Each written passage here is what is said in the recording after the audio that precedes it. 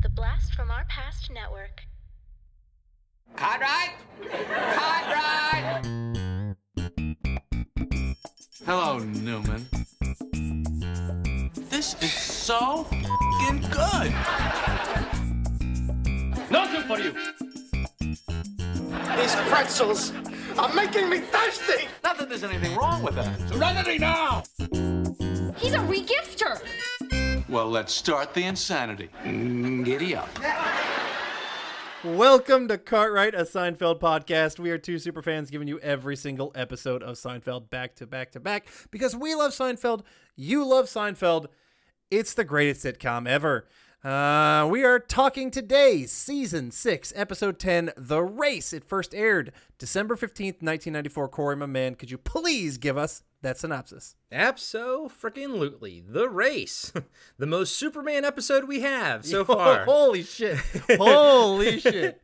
And it says right here, it goes, Superman superfan Jerry finally dates a woman named Lois, whose boss turns out to be his high school nemesis.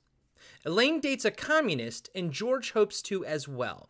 Kramer works as a department store Santa with Mickey as his health, and Jerry races Duncan Mayer once more to settle their teenage score.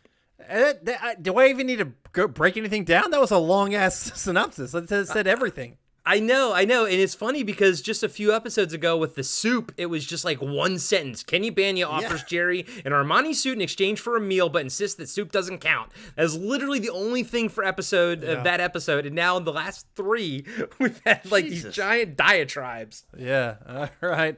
Well, I'd still like to break it down scene by scene. And per usual, we start off with a stand-up, this one on Christmas trees. The Christmas tree certainly seems to inspire a love-hate relationship. All that time is spent selecting it and decorating it, and then a week after it's just thrown somewhere. You see it by the side of the road, it looks like a mob hit. A car slows down, the door opens up, and this tree just rolls out. People snap out of that Christmas spirit like it was a drunken stupor. They wake up one morning and go, oh my God, there's a tree inside the house. Just throw it away. That one I actually liked. I thought that was funny. Yeah. Are you a real tree man or are you a fake tree man or you are no tree man? No. I did fake trees in LA, but I grew up with real trees. I grew up going to you go cut them down and everything, and then we started doing that in Oregon here, Myra. So actually, the last two Christmases were the first time that Myra, my wife, ever had a live Christmas tree. Oh, did you? What were her thoughts? Oh, she loves it. She loves it. Thinks it's great. Nice. Yeah. What about you, buddy? I grew up with real trees. Mostly we would just go to a tree place and buy one and bring it home. And then when I moved to LA, I was a small Christmas tree guy. In Denver, we became small Christmas tree person, whereas a small fake one. And that's all we've used because we've still only been in apartments. But because we're going to be moving to a house, maybe we will get a legit tree because we'll have the space for it. So we'll see. Yeah. Are you going to go full Griswold and have like a giant ash tree with a squirrel in it? God, no. Fuck no. Also, I think those movies are overrated. I'm sorry. You know what? As it was coming out of my mouth, because I also listened to the Blast from Our Past, I was like, wait a minute. I seem to recall hearing Adam does not like the, was it the airplane episode that I think you mentioned that on when you were talking to John? I think both me and John are just like, we're not hyped up on the vacation series. On the vacations, It's just never done. And maybe it's because we grew up together and that wasn't a family funny movie for us. So like other people do that.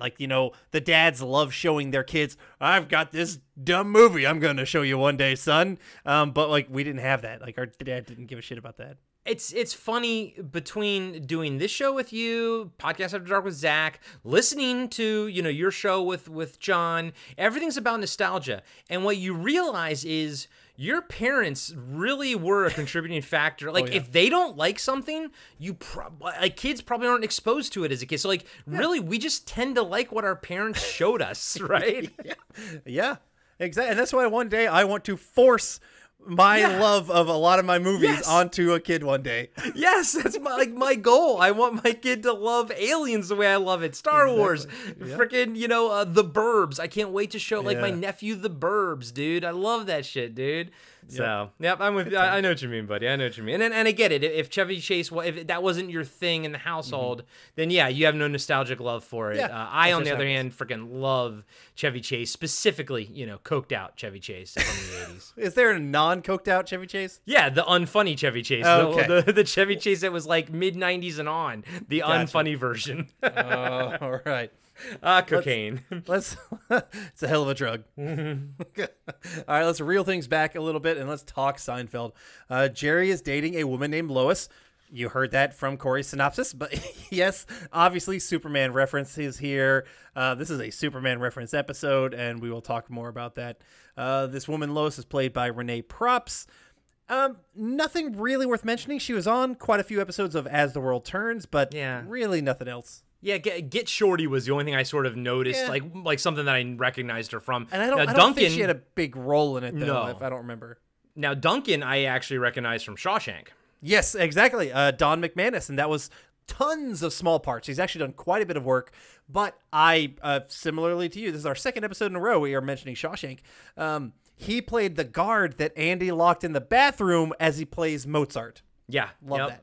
Yep. Yeah. So, No, yeah, he's great. And he was great he's on Justified. He's been on Parks and Rec. This dude has a shit ton of references. And of course, every time I see him, I think of Seinfeld. I'm like, hey, it's Jerry's nemesis that he beats in the race. Nice. So, yes, Duncan and Jerry know each other from high school. Here you can just kind of tell they have something between them. It's the race. We'll get to that in a second.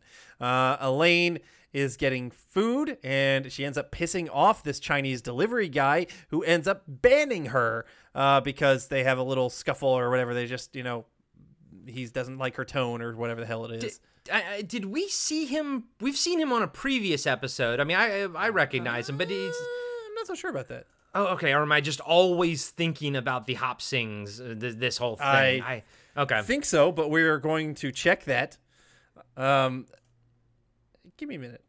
Yeah. Keep talking or something. Yeah. No, I know. It's weird because it's like we're trapped in some kind of mental time loop. You know what it is? We're trapped at the end of Doctor Strange, where he basically locks Dormammu in this loop type of thing, because I can't remember if I'm just thinking about the same episode but in the past, or if we actually saw him before. So this was the first time that Hop Sings pops up. Then okay. Yep. Okay. This is the only episode with Hop Sings. This is his only episode playing this character. Well, so unlike the previous episode, which I mentioned, I really didn't remember. You must be thinking of Ping. No, we're I gonna get him later down. Yeah, no, I know Ping, and this guy is a lot heavier than Ping. But well, yeah, unlike the previous, he's also a lot more racist and stereotypical. Yeah, yes, he is. But this episode, I actually freaking remember, dude. Like this one, I was like excited to get to. Yeah, I agree. So, all right, so yes, she ends up getting banned from Hop Sings. Also, George is at her place. They're just kind of hanging out or whatever. He realizes that she's dating someone who's probably a communist because he's reading this paper called The Daily Worker. Okay, so two things. One, easy response. Is this the first time we've seen Elaine's new place? I think so, because before it's always been that apartment with Siobhan Fallon that she was renting, even though when she was like by herself and then at the end of season 4, she got kicked out, and then in this season, she had to find a new one. So now we're finally seeing it. By the way, nice ass fucking place. And then my second thing is, I actually looked up the Daily Worker just to see if it was a real thing, and keep in mind, guys, I did like a 3-minute look, so it's not extensive. But everything that I saw on the front page of Google said that it ceased publications in 1958. Oh, okay. Well, then, interesting. Yeah, so I was like, okay. And so I guess it was real.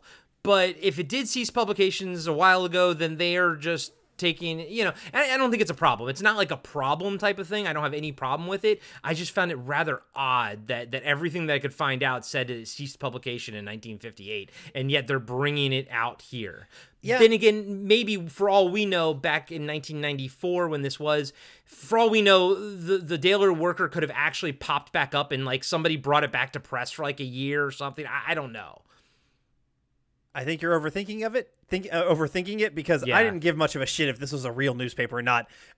Because George kind of referenced that it was probably a communist paper, I kind of immediately just kind of made that connection, and I didn't need to know about it in reality. So Yeah. No, you're right. You're right. all right, that's right. Sit down, Corey. We're done talking. I'm just kidding. Just kidding. George also looks at the communist newspaper, and he sees personal ads. Huh. Interesting. Someone he might be interested in who doesn't care about looks. Yeah. Okay. Doesn't matter. No. All right. Jerry comes over and then and tells them about Duncan Meyer and the whole race in high school. Mentions Mr. Bevilacqua, not Mr. Heyman. Mr. Heyman was the guy with the baked bean teeth. Can't stand ya. Can't stand ya. Can't stand ya. Who is my preferred gym teacher. But they still have Mr. Bevilacqua. Oh well. Because they were in ninth grade here for this, but that Can't Stand You, that was still high school. Yeah. It was because I went back and looked at the picture, and they are saying they're wearing shirts that say JFK High School when you see the Mr. Heyman episode.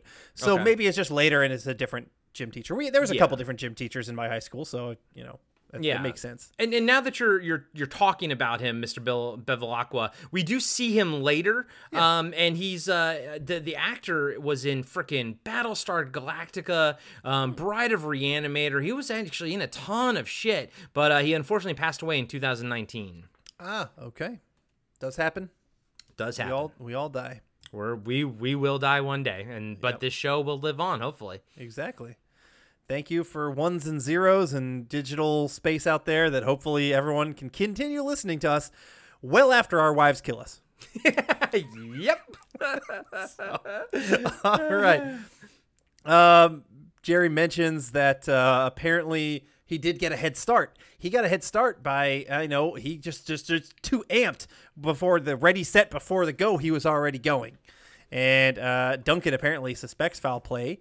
And Jerry never raced again because, he was worried he actually wouldn't win. And to keep it hidden, he would always say, I choose not to run. And I love how George points to him as if he knows exactly what he's going to say. Yes. And this is one of those episodes. I love Jerry and George's friendship in this episode. I love how well they know each other. We're going to get to that. That scene I know. is It gets even better. It gets even better, but I love how it starts here with George knows. Every time Jerry says, I choose not to run, I love how George looks down and points at him. Fucking love that shit. And I like the camera gets really kind of tight on Jerry here. He walks up to it very tightly, so it's close on him. And he takes a sip of what looks like whiskey. And Jerry's not a drinker. And he goes, tart cider. And we're like, oh, okay. Oh, Jerry. I love Jerry when he's so kiddish like this. But there was a little piece of dialogue that I loved when George, at the beginning of the scene, goes, I can't believe you're going out with a woman named Lois. And I love how Jerry goes, I know, finally. As if it's that important for him. But as the man-child he is, as the Superman lover that he is, it's really fun that they kind of wrote an episode about that. Yeah, I know. So. It almost makes you wonder why it took so long. Yeah, exactly. Season 6, holy shit. All right, Jerry picks up Lois, and apparently Duncan was talking about him cheating, all this kind of shit. More Superman references. He just, every time he's around her, he can't help himself. And they do a great job with like the delivery, the music, especially later. It's they're swinging for the fences on this Superman episode. Yep, absolutely. But do they hit a home run, Corey? We shall see. Yeah. Hey everybody, it's your two favorite podcast hosts, Adam and Corey from Cartwright, a Seinfeld podcast, and we have something very exciting to tell you about. That's right. We have decided to take on not just Seinfeld, but also Curb Your Enthusiasm, exclusive to our Patreon feed. So that means every single month we go episode by episode of Curb Your Enthusiasm. And the fun thing is, I've never seen Curb Your Enthusiasm before, so I am super excited to go down this road with you, Adam. But even better, when you join at the Curb Your Enthusiasm tier, you also unlock the complete back catalog of Cartwright, a Seinfeld podcast, totally ad-free. So you get Seinfeld, you get Curb, and you get Adam and Corey. What else could you want? I don't know, maybe to dip my bald head in oil and rub it all over your body? Sorry, Corey, that's another tier. We're not ready for that yet. Yeah, you're right. All right, well, now back to Cartwright, a Seinfeld podcast. All right, a quick scene of Elaine who casually kind of asks her boyfriend if he's a commie. Ned Isakoff, with a name like Ned Isakoff. Oh, yeah, he's a commie. Yeah, and I looked him up, too. I was like, hey, he's one of those people on IMDb. He had a shit ton of credits, but he didn't have a picture. And I'm like, really? Damn, okay. Yeah, it's weird. But yeah, so he is a commie. But I also like that he's just like, he's casually, he knows who he is. He knows what he likes. And he's not like, oh, I'm trying to hide myself in society. He's like, no, I believe what I believe. Yep. I know. I'm with you, man. And I like how Elaine's like, oh, this is cute. I like this. It's fun. I think this whole thing is kind of fun. Yep. All right. At the apartment, George, Jerry, and Elaine discuss their whole separate storylines, just kind of catching each other up on, what's happening. In comes Kramer as a skinny Santa. And then in comes Mickey! Yay! Oh, how I missed thee. My note is Mickey with an exclamation point. Yes. Apparently he's playing one of Santa's elves. Obviously Kramer playing Santa. Why Kramer would get hired as a fucking Santa, I don't get. At least put him in a fat suit. Yeah. I have no problems with other race Santas. No issues. But if my Santa's not fucking fat, fuck that. That's the wrong Santa. Yeah, so the criteria is there's only two criterias, male and fat, and that's it. Because everything else you can put the beard on, you put the suit on, everything like that, but it's got to be a guy and they got to be fat. I would agree with that. Yep. So, all right. Lois calls Jerry, and apparently Duncan wants to get together. Jerry's all worried and upset because he thinks he's gonna get called out, and Duncan's gonna make a fool of him in front of Lois. George comes up with this brilliant idea to pop in, while they're having lunch, because Duncan doesn't know that they're still friends. So he can kind of back up Jerry's side of the situation back in high school.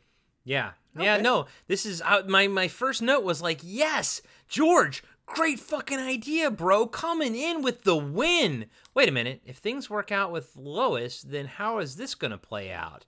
Oh, well, George is doing good right now anyways. Yeah. True. All right. So at the department store. Oh, wait. Did you like when George is all proud of himself? He's got a big glass of water. Elaine's got a glass of water. And he's like, yeah, let's do this. And he cheers, like hits Elaine, but her water splashes her in the face. I was like, that was a fun little button on a really fun scene.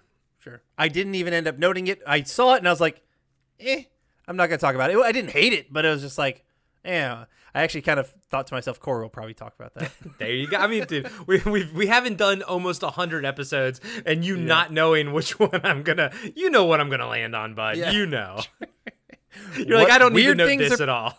Yeah, exactly. To me, it's what weird things are people wearing, and what's a extra little thing that doesn't really matter for the plot, but Corey likes it. Corey will have it covered. I don't need to pay attention.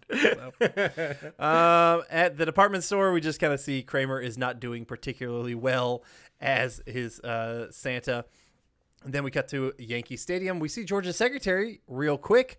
But as she's not wearing her glasses. She's not nearly as frumpy. Did you notice that? Yeah, they made her less frumpy now. Yep. Yeah, interesting. But he gets a call from a woman that he, checked in with from the Daily Worker. It's like, but the secretary does notice this. Elaine and her commie boyfriend. Real quick, sorry.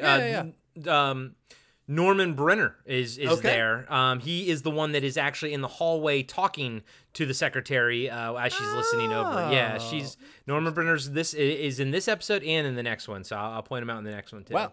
Well, and he was in the one before. Well, I've been doing pretty good about keeping my eyes on it for Norman Brenner, and we have not seen him a lot lately, and that includes like last season too. So it's nice to actually see him again. I'm almost curious if he had another gig or I don't know, but he seemed to have not been around as much anymore. And then boom, he's going to be in this one and the next one sort of back to back. Very cool. All right, Elaine and Ned, are over at the department store. They see Kramer and Mickey, and Elaine steps away, and here's where Ned decides to kind of, cause a ruckus. He's talking to them about his beliefs on how politics should go and communism, et cetera, et cetera. At lunch, Jerry's with Duncan and Lois, and here comes just, I think, one of the, so far, a highlight scene from this season. Yes. George, who walks in and does a fan-fucking-tastic acting job of, like, faking that he knows Jerry, and all that. Their interaction right here is incredible. Yep. I mean, this scene is like the bar so far for this season. Yeah, exactly. This is like the Bookman Jerry interaction for season 6. Yep. Absolutely. They have this whole fake catch up. Their interaction where it starts degrading into them making fun of each other. To Jerry saying, "Wow, you really went bald there, didn't you?" And George is making fun of his stand-up. He's like, "Oh, you're doing that observational humor, huh? It seems like everybody's doing that these days." Yeah. Oh, you love it. The shit that they can't really say to each other all that much because they're just their pals. But here they can kind of just let loose, and it's awesome being in the know because we know that they're so close and they're so much friends, but the other characters there don't know that they're that friends. Yeah. And so it's just like this whole thing is layered and it's fucking perfect. I fucking love it. I love it, bro. So they end up discussing the whole big race, and George does corroborate Jerry's story. He says like, "Oh yeah, no, we started at the same time, but Jerry was like 5, meters ahead of me. He just fucking went it." And then he also drops that he lost his virginity to this sexy teen. I mean, he adds to his own story. He's an architect. When he got his first million, that's the toughest. All this kind of shit that is just like, oh my God, that is so bullshit, George. I love it. I do too, dude. It's just like, have I ever seen anything that you've done? And he's like, oh, that is the new part of the Guggenheim or whatever. And I love it. He's like, didn't take me that long to design. I love that he added that little tag. Because the fact that he's already making himself an architect that adds the addition to the Guggenheim, and then he has to go and say, it wasn't that hard either. I love it. This is great. This is great, George, right here. It is. It is fantastic, George. All right, so Lois suggests that they race again. Race him, Jerry. Race him. For some reason, that always stood out to me the way she says it. It did, and it has like a very like an 80s movie vibe to it. Yeah. Like I don't know, like a Better Off Dead or something, right? It just like race him, I'm like, I don't know, I like it. I love it. I really love it. I mean, you get that it's very much the I don't know. Yeah. I mean, but Duncan wasn't a bully, but it was kind of like that, you're a high school rival, like to put him in a body bag, kind of like these kind of, Karate Kid or other ones like that. Absolutely. That's a good call. I didn't think about that. But yeah, 80s, like, high school rival that feels. I got that. Yeah, no, it's so. I love the energy in this episode, dude. This episode is fucking full of energy, dude. It is. All right, Kramer reads some literature about communism. Mickey's a little hesitant about it because Mickey is, capitalism all the way. George is also now kind of getting intertwined with this whole communism stuff because of the Daily Worker personal ad and that his secretary called him out because of getting that call from that lady. And so now he's all wrapped up in this whole communism mess. Jerry gets a call from Duncan, and I love you. I know you're going to mention this. Yeah, this awesome fucking throw that so George picks up the phone but tosses it to Jerry. Jerry catches it in one smooth motion. Fucking love it. Not as good as I think it was season 3 where he bangs this one side of the phone and then grabs it. That's the best one, but this is one of the good phone gags that they do on the show. Agreed. Here we get a call back to Jerry, who was, nervous about redoing this race, and now he has decided he chooses not to run. So he doesn't want. He's trying to back out. Elaine got Ned a nice shirt, but I do like Ned can't wear a nice shirt. He has this whole fight about it, but Elaine then needs to order Chinese, but Ned only wants Hop Stings. He goes on this whole passionate diatribe that's the only place he wants to eat at, because that's where his dad, who got blacklisted, called out, and the McCarthy kind of someone named names, and so that was the only place that would let him eat there, and so he only eats at Hop Stings. Yeah. And when Elaine is talking to him on the phone, did you see the list behind him? I did. I was hoping you didn't, motherfucker. I was gonna give you like a whole big oh shit moment, but now you're gonna get it. So yeah, she calls Hop Sings, and now you can tell me. You can tell me because I was so, like literally I wrote this down. I turned to Keisha. I was like, oh fuck. I hope Corey doesn't notice this list, but you did. But you fucking did. I did. I noticed Norman Brenner's name right there on the fucking bottom. I was like, yeah. And we're going to see him in person in the end of this episode. And I'm like, dude, they're giving him the love all over the place this time. Yeah. I checked the other names, but they really weren't anybody. Yeah. It was just Norm Brenner. And I was just like, oh, shit. So, yeah. Damn it. All right. So, Elaine, instead, because she is obviously blacklisted from here, she can't. She's on the do not delivery list. She ends up using Ned's name instead of hers, so they will deliver. Why didn't she just make up like just anything? You know? I don't know. God damn it, Elaine! Stupid. Damn it, Elaine! God damn it! She's stupid. Sometimes, man. Sometimes she just pisses me off. Yeah. And yeah, it's going to piss me off at one point, just in the next quick scene here. But all right, at the department store, Kramer starts to talk to kids about communist propaganda. This one kid, very well versed in communism versus capitalism, starts yelling at Santa to be, for being a commie, all this kind of shit. It ends up getting Kramer and Mickey fired. Yeah. And then the guy, the boss, that guy who fired him, he's been in a ton of shit too. Like, just a character actor that you've seen everywhere. Okay. All right. Jerry is with Lois, and she's apparently going to get fired if Jerry doesn't race. So now pressure's on. He has to do the race. At Elaine's apartment, I think it's maybe they're at Ned's apartment or Elaine's. I can't remember. Somebody's apartment. I guess you're right. I didn't look to see if there was a tree in the background, but I assume it was Elaine's apartment. Yeah, probably. Because she called. She does say that. I know that address. Yeah. You're right. All right. So when the Hop Sings guy delivers the food, Elaine doesn't hide at all. She opens like the fucking door that she was at. Why didn't she at least try to fucking hide? I don't get this. Because there are no consequences for fucking Elaine. Elaine, you know what? I mean, I love Elaine. We both love Elaine. But this show has shown me she might be the worst person on the show. And I'd say she's probably the worst written person of the main four. Yeah. I still like her. Oh, of course. No, yeah. Don't get me wrong. We're saying like as like people good. We all know good people versus bad people. She's not a good person, but we love her. I mean, she's Elaine. We love her, but she's not a good person. No, she's not a good person. So, all right. So obviously the guy notices, and then he also ends up blacklisting Ned Isaacoff from Hop Sings, which I find kind of interesting. This guy obviously orders a lot from Hop Sings. I feel like they would know him by now. Yeah. You know? Yeah, unless, it's weird because they're at Elaine's place. Elaine is the one getting in trouble, but yet Ned has a big past with Hop Sings. I think he could easily go to Hop Sings and be like, look, this was her, not me, yada, yada, yada. My dad used to come here. I think Ned would be fine, but I think she's permabanned. Hey, everybody. Corey here. I just wanted to let you know that we'll be right back after these short messages. Hey everybody, welcome to Talking Back, the podcast where we like to chat about past achievements in movies, comics, video games, and more. I'm your host, Tim, and with me today in studio is co-host Dean. Hey, Tim. Dean? Huh? This isn't a full episode. This is actually just an ad.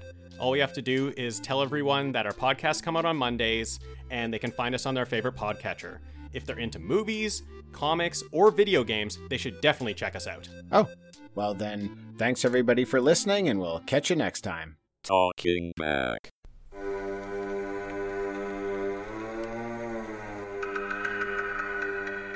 Hey everybody, I'm Corey. And I'm Zach, and we're the hosts of Podcasting After Dark, a cast dedicated to late-night horror and sci-fi of the 80s and 90s, often found on HBO and Cinemax. You know, the movies your parents didn't want you watching as a kid. You can find us every other week on Apple Podcasts, Spotify, Podbean, and Stitcher. This is what you want. This is what you get.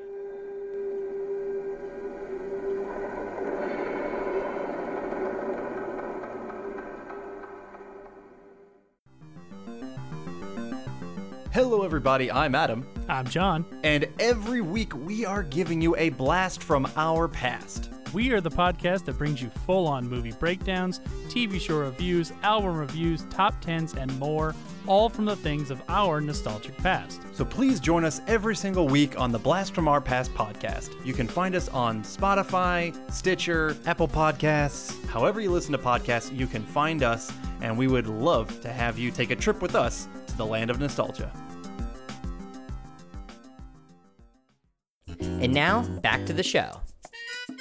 All right. We then see George at Steinbrenner's office, who we think George is now going to get fired or some kind of shit because his whole communism tie. But instead, Steinbrenner thinks, oh, this would be a good way to use George to get some good Cuban players that they haven't been able to. I'm like, it's actually a pretty fucking smart idea. I mean, usually high-level businessmen are not concerned with things like, if you're a communist or not. It's more like, how can I turn this to my advantage, And I think that this is probably a very well-written idea. Oh, of course, until he goes off on his tirades and his rants and everything. Yeah. But yeah, I thought that was cool. I was like, yeah, good job, Steinbrenner. Way to see the benefit of this. True.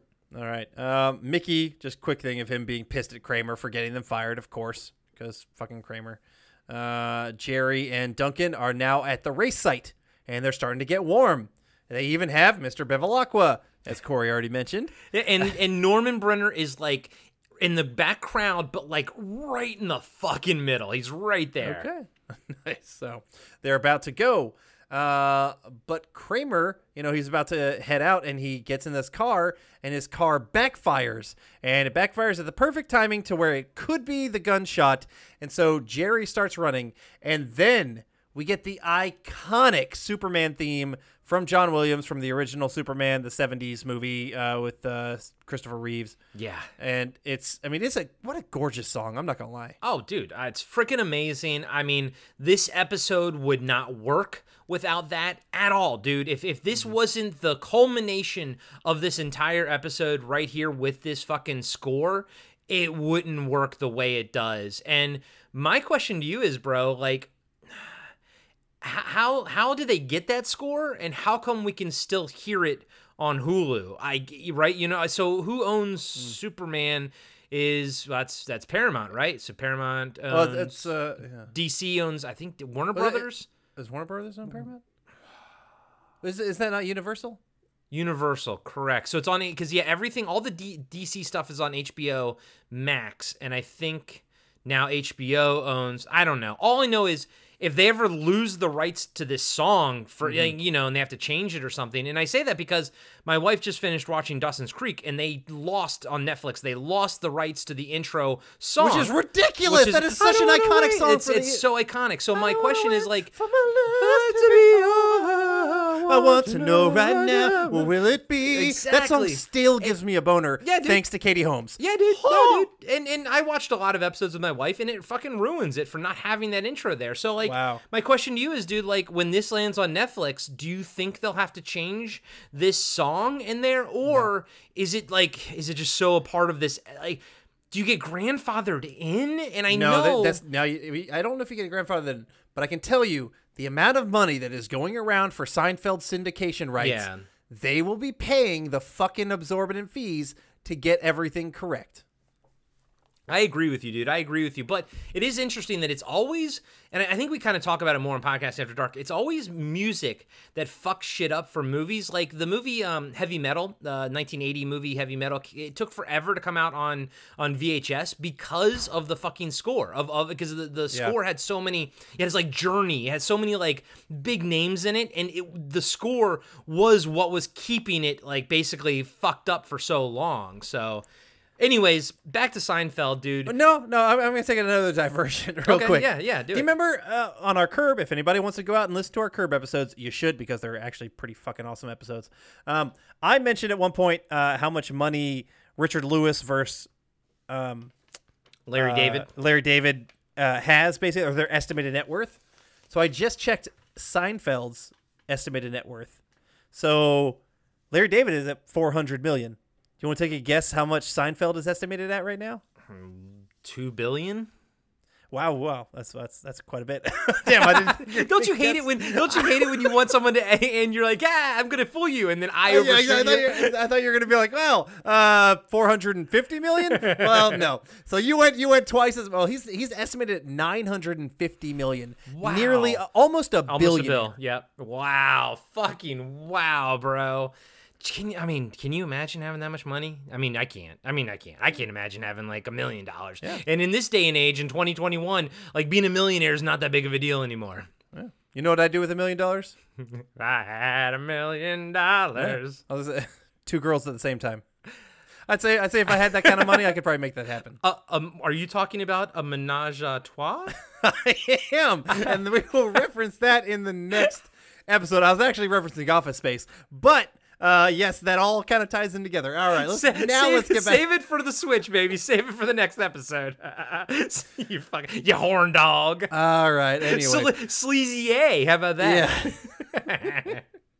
Okay. I want to mention with this run, I think it's actually far more valid Jerry doing his jump because the car backfire, much more like a gunshot, because all he mentioned was he started running before the Ready, Set, Go in high school. In this one, he actually heard a thing that sounded a lot like a gunshot that made him go. So I feel like, he's a little bit more validated on this one. And I'm with you because also, too, the coach guy, he looks at his gun, which I think is funny, but I think that the Kramer's, thing going off, the backfire, was just a nanosecond earlier than he would have done it anyways. So yeah. Jerry was, I think, I give it to Jerry. I truly give this one to Jerry. And even if you say you got to do a do-over, I wouldn't give him a loss for it. He thought it was the gun. He didn't jump early, I don't think. Yeah, absolutely. I do really appreciate it. So he won. We have some slow motion stuff. He shoves Elaine out of the way to get to Lois. That's awesome. That's fucking awesome. Duncan obviously is pissed about the whole situation. And then we get something that I don't know if we've ever gotten on Seinfeld. If we do, I don't remember it.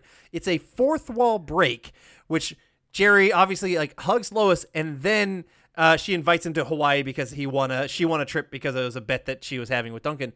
And then he looks to the camera and winks. A fourth wall break. Holy shit. I know. And I'm just like, and it works, dude. It does. Fucking works. It works because of this episode. It works because the music that they're using is Superman's music. We get it. We get everything, and it's almost like a fantasy at this point, And it just fucking works. Yep. And then over the credits, we get a little tag here of George in Cuba talking to Fidel Castro because obviously he got sent down there for his job. And it's done in the exact same style, the look as if it's George Steinbrenner, but it's Fidel Castro. And Castro goes on this rant, which George just awkwardly walks away. Very similar. Actually, I thought that was pretty damn funny. Me too. It was great juxtaposition. So, should I say great parallel to Steinbrenner. Great parallel. So I let us off on the last one, buddy boy. Let us know what you think of this one.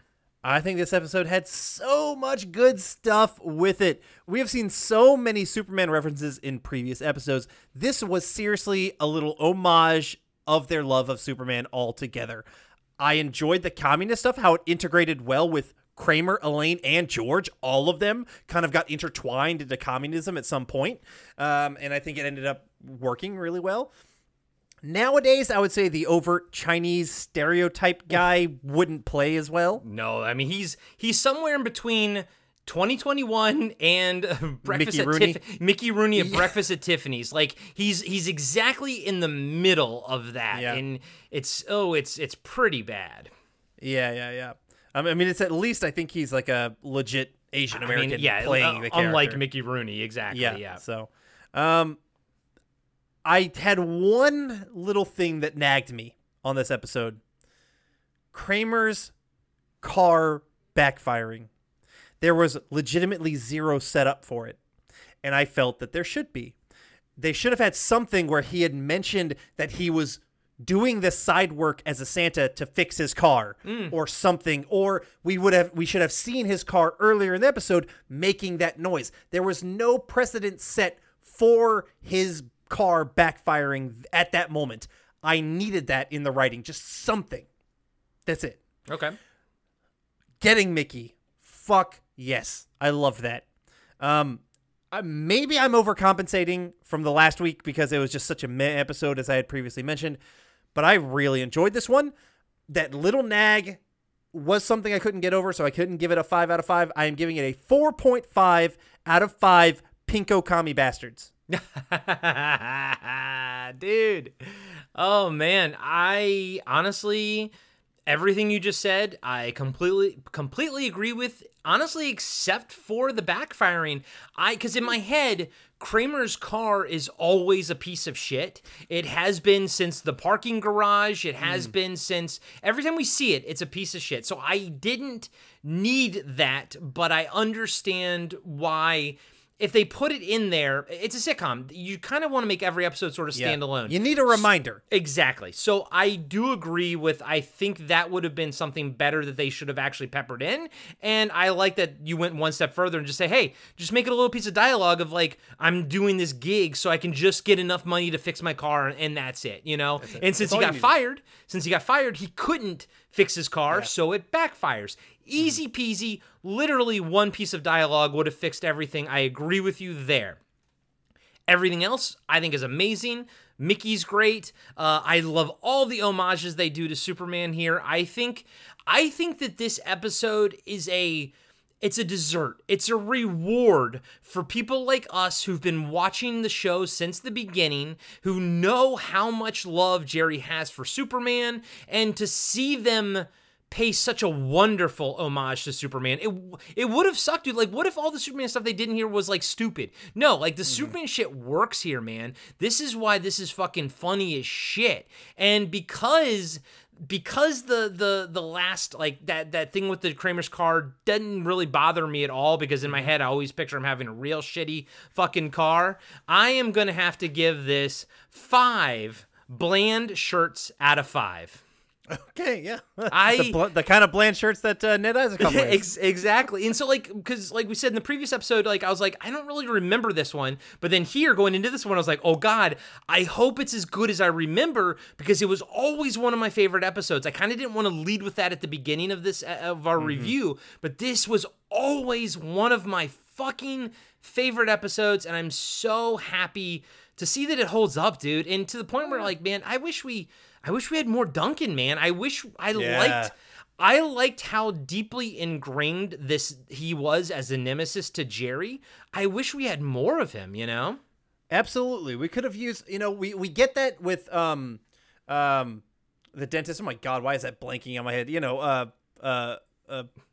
they break. I know, you just did it to me. You were watching me struggle. I know. And because you said, why did they just pop? It just popped out of my fucking mouth, my brain too. Fuck it. Bryan Cranston as Walter White.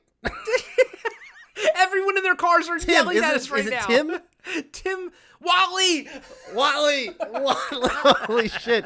All right, the drinks are getting to us. Age is a horrible, horrible thing. And I know he probably caused like 5 accidents right there. Yeah. Fucking Wally, you idiots. Wally. Yeah, but I mean, he's a good nemesis. Obviously, Newman is his best rival. But like throwing in Duncan Moore, I agree, would have been fun. So. The only thing that sucks is you couldn't, because the groundwork that they laid with George, you can't even have them like sort of back into it, because now he can't date Lois because of it, you know. So, but it's fine, man, dude. Oh God, dude, I love it when we hit these episodes where we're both like just in love with it, you know. Yeah, it's a shame that we don't get any more Lois. Like we don't even hear in the next one that we'll talk about like that they're done. And he's had multiple other girlfriends that have lasted multiple episodes, but like Lois, this thing ends so well with them that like it's just like she's just gone. Yeah, and you don't see Ned and Elaine breaking up, but I think at this point you can assume that they will. Oh yeah. Obviously with the him getting blacklisted. Oh man. But I gotta mention there's some really strong moments between like him getting blacklisted and him turning at her and saying, "You got me blacklisted from Hop Sing." Yeah. That whole line, Jerry doing the whole race, the whole Superman theme being played, like there are some really fucking good moments. And even though it wasn't the best, but still like that kid tearing apart, you know, Kramer's commie Santa stuff. It's all pretty fucking good moments. Dude. It is, man. It really fucking is. Oh my God. All right. Well, this one was an awesome episode, bro, and I can't wait to fucking get into the next one with the Switch, when Adam's gonna get a little sleazy. But one place Adam never, ever really gets all that sleazy. Actually, you do. I take. Yeah, that do you back. not remember the episode where I talked about boobs for an Yeah. entire episode? You are the sleazy C of the Blast from Our Past podcast. But Yeah. anyways, John my is so nice. failed segue aside, tell us about that show with John. Womp womp. That was not a good job, but I do a podcast. You've probably heard me talk about it before. It's called the Blast from Our Past podcast. I also do another one called Throwback Trivia Takedown, where we do trivia from the 60s or from the 50s all the way up to the 2000s. We're having a good time with it. We really appreciate it. We're starting a tournament as well that's going on. I just recorded something with John from Action, not to be confused with John from the Blast from Our Past, but the other right. John that we have in our network now. So yeah, those are the two shows other than Cartwright that I do. Corey, you also have a show besides this one, and it's a fantastic one, if I do remember. Oh, I hope you do remember, so. Well, I remember because I listen to it almost every goddamn week. That's right. Me and our pal Zach, we talk about cult movies from the 70s, 80s, and early 90s. So usually horror, sci-fi, some action stuff here and there, but basically the dark shadow of the Blast from Our Past network. And hope you guys are enjoying everything that's going on over there. We got big shit going on over at the BFOP network as a whole. We have a few new shows. Adam, can you tell us about People Don't Forget with Scott Grimes? I can. So Scott is also part of a group of guys doing sports trivia called the Benchwarmers Podcast, but he started his own one called People Don't Forget, that they go through, he breaks down like different main topics from a specific year. So he'll talk like, oh, what were the big movies of the year 2000? What was all this music going on in the year 2001? Or et cetera, et cetera. And he just kind of goes through like big, more generalized, as opposed to a lot of, we talk specifics in a lot of these episodes, but he talks a little bit more general, which I kind of like that. Something totally different, and especially calling out an entire year. But Scott, super nice guy, super awesome dude. I love what he's bringing, and I was super excited to be able to kind of coerce him to join the network, to turn him to the dark side, if you will. The beef op side, if you will. Yes, the beef op beef op. And we also have the guys over at Action have joined up with us. 3 fun dudes, John, James, and Dustin. And basically, I mean, they've been around for pushing 3 years now. They have a strong following. They're basically going through every single action movie, and then sometimes like sort of like action adjacent, and then deciding if it should go on their list or not. And then they have this giant fucking list that you can pretty much follow over at letterboxd.com, and basically listing all of the action movies that they're watching and putting them, like ranking them like actually in order. So it's fun because it's kind of like an interactive thing that you can sort of be a part of as it grows, and the list will change as it goes and everything. And they put on a great show. They talk about fucking action movies, stuff like Starship Troopers and whatnot. So I love that show. It's a great show. They're a lot of fun. Obviously, go check out our pals Tim and Dean at Talking Back. You know that we love the fuck out of those two dudes. That, by the way, I just finished their episode on The Jerk. That was a great episode, guys. Right now, that's probably about 2 episodes behind by the time we're recording this, by the time you're hearing it. But they did a great job talking about The Jerk. And 2 brothers having a good time. Adam and John are brothers. John and James on Action are brothers. And I don't have a brother. So, but have you guys have brothers in podcasting? My brothers from another's mothers. Say that 5 times fast. All right, guys. We'll see you next week when we talk Switcheroo. The Switch. It's just called The Switch, not The Switcheroo. Switcheroo? Fuckaroo you? Fuckaroo me?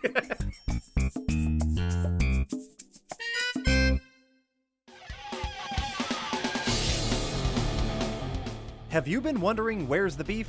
Well, on our podcast, Throwback Trivia Takedown, you might just find that out, as well as some other things about the 70s, 80s, and 90s. We're a nostalgic-based trivia show that pits two challengers head-to-head in a duel of the decades, with categories ranging from movies, TV and music, to slang, food, and fashion.